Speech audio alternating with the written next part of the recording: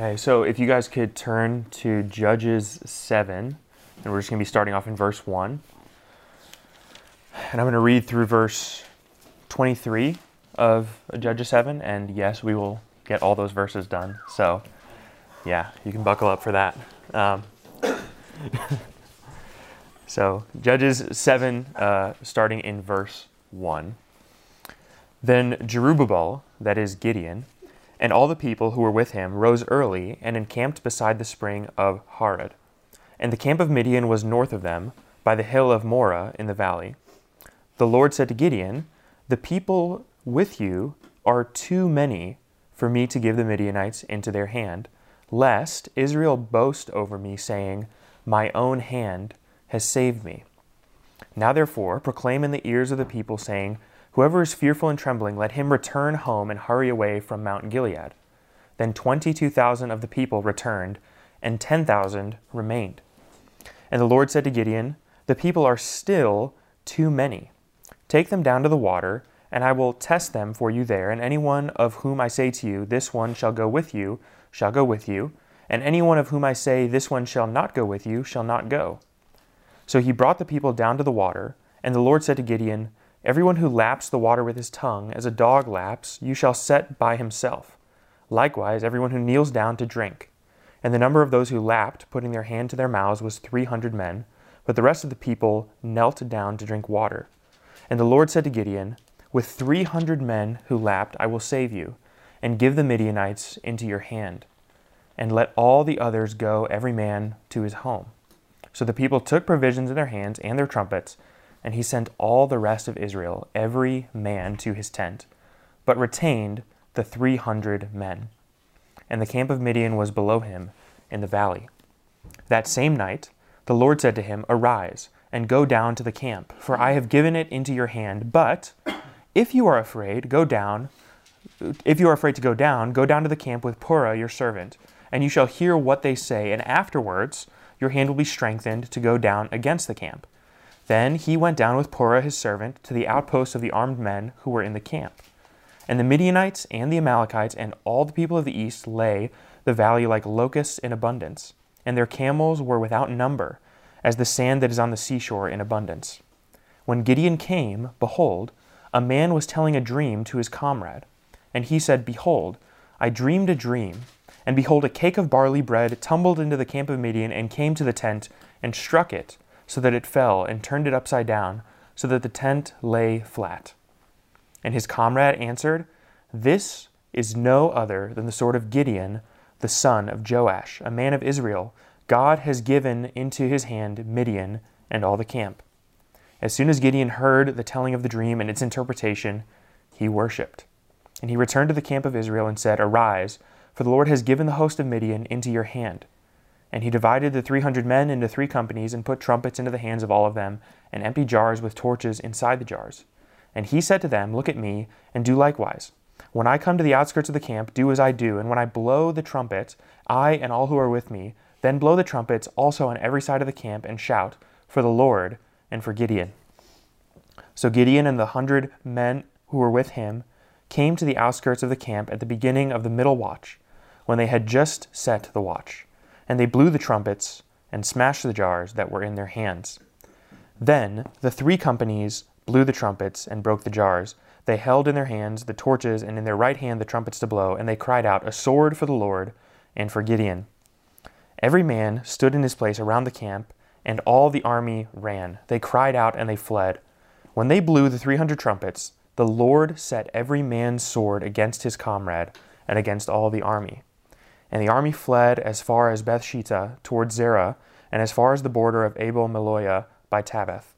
And the men of Israel were called out from Naphtali and from Asher and from all Manasseh, and they pursued after Midian." So those 23 verses summarize the story of Gideon overthrowing the Midianites. And next week we will cover the kind of conclusion of this series of events and kind of the follow-up with Gideon. But something that I think you might all be able to relate to in this story is it's both familiar, And depending on when you grew up or what small group leader you had that first taught you this story, you might have very widely different interpretations of what the text actually means. So I want to encourage you to, even though it's a familiar story, once again, look at it with fresh eyes, and we're going to try to unpack these verses in short order together. The title of the study tonight is Power Displayed in Weakness. Power displayed in weakness, that is an homage to Paul when he says that Christ's power is made perfect in weakness. And we certainly see that in the character of Gideon. The power of God is made perfect in Gideon's human frailty, in his fragile nature. Last week, of course, we looked at Gideon's doubt and his inability to trust God to go before him. We saw that God was able to condescend down to Gideon's level and encourage him, even despite what seems to us to be a lapse in faith for Gideon. And you'll notice those same kind of events take place in these verses. So the first thing I want to point out to you as we move through the text is really the key verse of this whole section, which you see in verse 2. And I just want to reread that quote for you in verse 2. This is the reason the Lord gives. He says, "The people with you are too many for me to give the Midianites into their hand, lest Israel boast over me, saying, 'My own hand has saved me.'" And I think if we understand verse 2 of this section, it's going to help us to understand actually all 23 verses of chapter 7, because if you don't get verse 2 as the main idea, if we don't get that on the front end, it's going to make very little sense to us why God does what he does in the rest of the passage. It seems the whole time like God is trying to undermine Gideon's efforts, whereas really the whole time he told us what he's going to do in verse 2, which is going to whittle down the army so there's no more room for Gideon to boast. And once we understand that key idea, I think it becomes a lot easier to put the text together because we don't have to come up with any weird interpretations.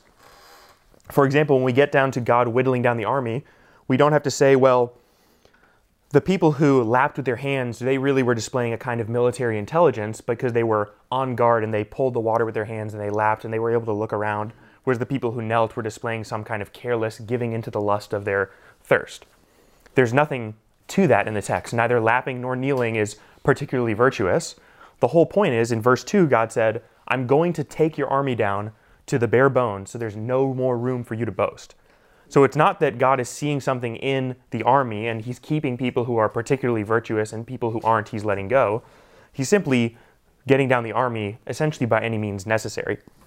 And so the first level at which God cuts the army down is by the simple question in verse 3, "Whoever is fearful and trembling, let them return." So Gideon turns probably to his army and says, if anyone's fearful or trembling, you can go home.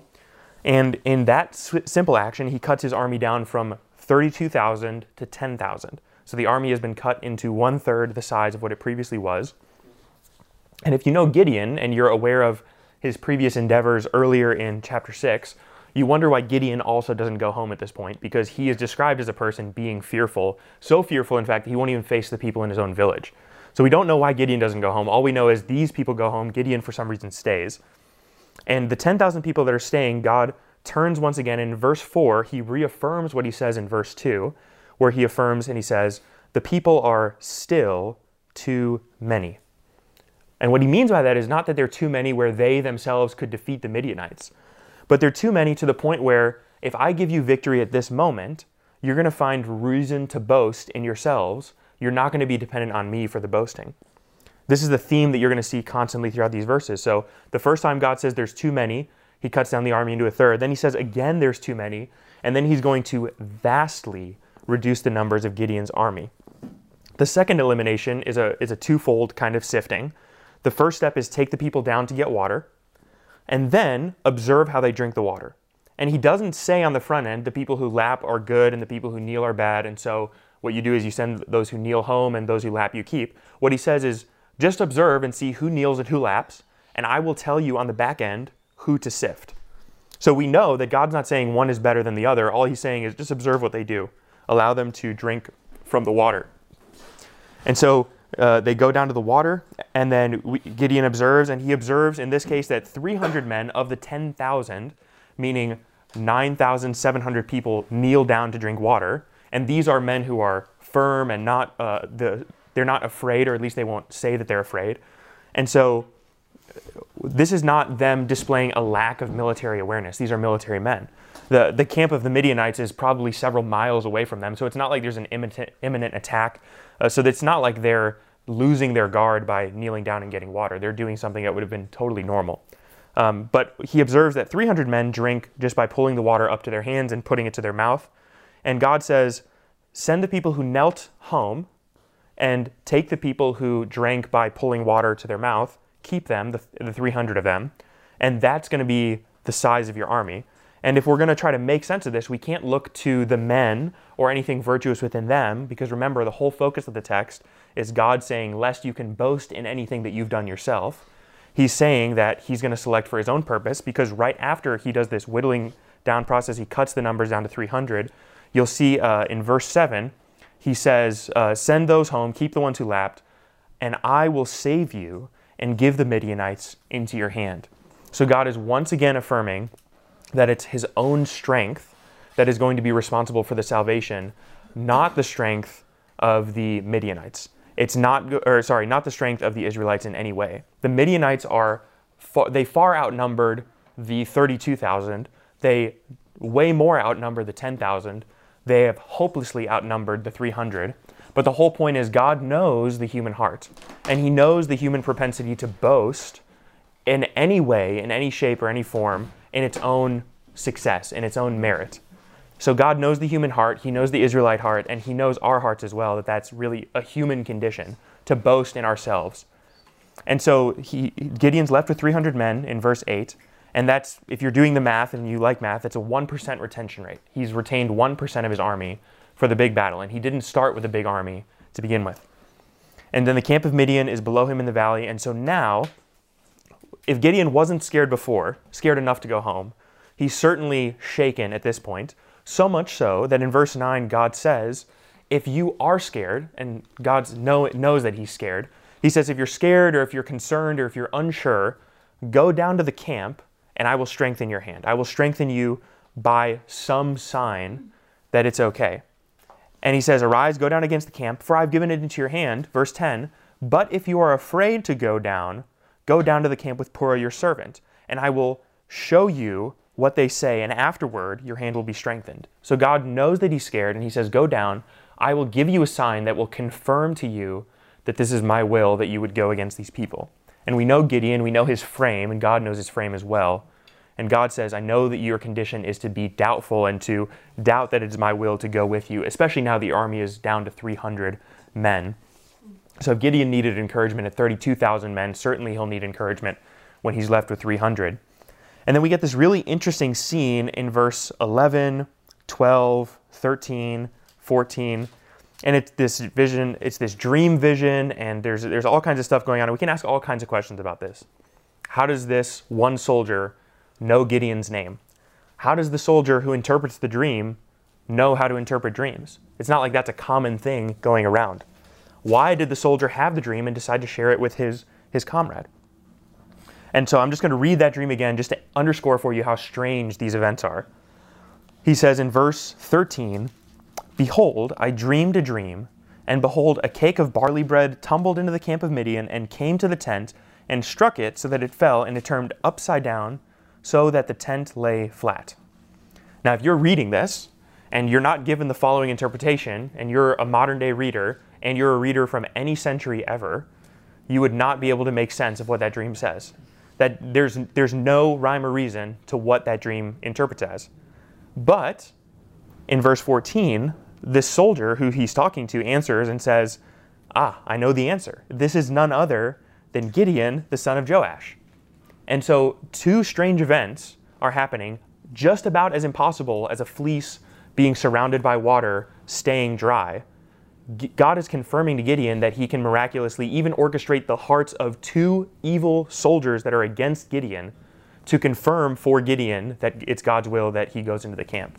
And so by a prophecy from the mouth of a Midianite soldier, God confirms to Gideon that it's his will to overtake the Midianites. And so to answer all the questions of how this is possible, it's only a miracle that it's possible. You can't make any other sense of those verses. And then in verse 15, we see what God promised in verse 11 comes true. God promises in verse 11, and you shall say afterward, your hand will be strengthened to go down against the camp. In verse 15, Gideon hears the telling of the dream. He worships, and then look with me at the second sentence of verse 15. It says, and he returned to the camp of Israel and said, arise, for the Lord has given the host of Midian into your hand. And so exactly what God said is going to happen is going to happen. In verse 16, Gideon is going to hatch this plan. And this is the plan that you've probably heard explained to you before. He's got the torches and the jars, and at a certain point in time, he's going to uncover the torches and smash the jars, and they're going to blow the trumpet. And this is supposed to cause chaos for the Midianite army. And so what Gideon does is in the middle of the night, he dispatches all his troops out and around the army. They're surrounding them, and they're in the basin of this valley. And with 300 people, so 3 groups of 100, Gideon leading one of those groups, they each have torches, they each have jars, and they each have trumpets. They're going to smash it so that the torches all light up at the same time, and they're going to blow the trumpets to wake up the people who they're about to attack. Now, if you look at this strategy, you would be tempted to try to say, well, Gideon must be a tactical genius because he must have known that the Midianites are going to wake up, be in disarray, and then they're going to run away. Of course, Gideon doesn't know that. This strategy in itself is not a winning military strategy. You don't sneak up on people in the middle of the night and then wake them up before you attack the camp. If you were to do that, you would be thwarting the whole reason why you snuck up in the middle of the night to do so. This is not a winning strategy. So the whole point of success in the strategy is not Gideon. It's not the noise made by the trumpets. It's not the torches. It's not the group of people that's surrounding. Those are all vehicles for God to gain the glory in the victory. Those are all reasons in which there's no boasting in Gideon. There's only boasting in God. And so you'll see that as this event unfolds, verse 19, Gideon starts to hatch this strategy. And then in verse 21, after they smash the trumpets and they blow, and then they say, for the Lord and for Gideon, verse 21, every man stood in his place around the camp. So they're not attacking. They don't have their swords out. They're not doing anything. They just stand around. And then the army of Midian is running around in all directions. They cried out and they fled. And verse 22 is going to explain to us what is going on, because the rest of this is making no sense. This is not a battle. This is a theatrical display. Verse 22, when they blew the 300 trumpets, what actually was happening was not the army of Midian was struck with fear. What happened is that the Lord set every man's sword against his comrade and against all the army. That's what's happening in these verses. It's God who is at work through Gideon and through his army, but it's God who's at work to deliver the victory. And so he has victory over the army flees, and then you'll see the conclusion of these verses is that Gideon then sums back probably the people who he just sent home. He's going to then call them back into pursuing the army and kind of having a more full-fledged victory. And we're going to delve into that more next week. But what I want you to take away from this is these verses, these happenings, are not a demonstration of Gideon's tactical strength. This is not a demonstration of Gideon's bravery to go into battle with 300 people. This is not a demonstration of the Israelites being a military superpower. This is, as God says in verse 2, so that no one can say by my own hand that I have saved myself. This is God saying, as he does in verse 7, I, Gideon, I will save you, and I will give the Midianites into your hand. This is so that the Israelites have no room for boasting, and only God could be attributed for the victory. Now, if you zoom out and you ask the question, if that's the main idea of Gideon chapter 7, verses 1 through 23, if the main idea is that God gets the glory and there's no room for human boasting in the victory, the question is, what does that benefit us in the New Testament? What does learning about Gideon from thousands of years ago have to do with us now, thousands of years later? Well, the truth is that God doesn't change. He has the same character, and humans are in essentially the same condition, meaning we still seek room for boasting in our own strength. Even if we serve a God who's powerful and we say God does 95% of the work in giving us the victory, if I can boast in this little percent of the victory, then I will boast in that little percent of the victory.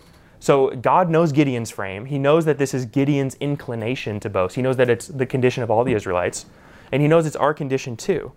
And so when Paul writes in Ephesians 2, he says, the whole reason that you have faith is not so you can boast. the whole gift, the whole reason faith is a gift, and we understand it as a gift, is so there's no room for boasting, or as the King James says, lest any man should boast in this gift of faith.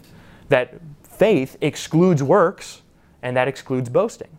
Because what Paul knows when he's writing that letter is that if there's any grounds for us to boast in ourselves, that we were somehow worthy to be chosen of God, or we were somehow better than the other people, that we see ourselves much like, the 300 people who lap and those who kneel. We say, well, if we can look back on it, I can see why God would have chosen me for salvation as opposed to somebody else. The whole point is, no, there is no intrinsic reason in any of us why God chose us. There is no intrinsic reason why these things work out. It's all to exclude human boasting and to underscore God's sovereignty. If you take this even further, you can see the same picture illustrated in the preaching of the gospel. Jesus calls his disciples to go, preach the gospel, and make disciples of the nations. Jesus, who also teaches his disciples, and he teaches us this through Paul, that we actually are dependent on God in the preaching to turn the hearts of sinful people back to himself, that the hearts of people are dead, and they're unable to respond to the preaching of the gospel. So then why preach the gospel? Is it because the technique is particularly helpful? Is it because we need certain evangelistic strategies to make it work? No. It's so that there is no grounds for boasting in the actual preaching. The grounds for boasting always reverts back to the God who sovereignly works in the preaching to deliver the victory. And so it's the same God and the same people who struggle with boasting. And so if you're ever wondering about how our weakness plays a role in God's ultimate plan for salvation, the role it plays is by completely wiping us off the map in terms of being a factor to move the needle for anyone's salvation. And I think that's a glorious thing.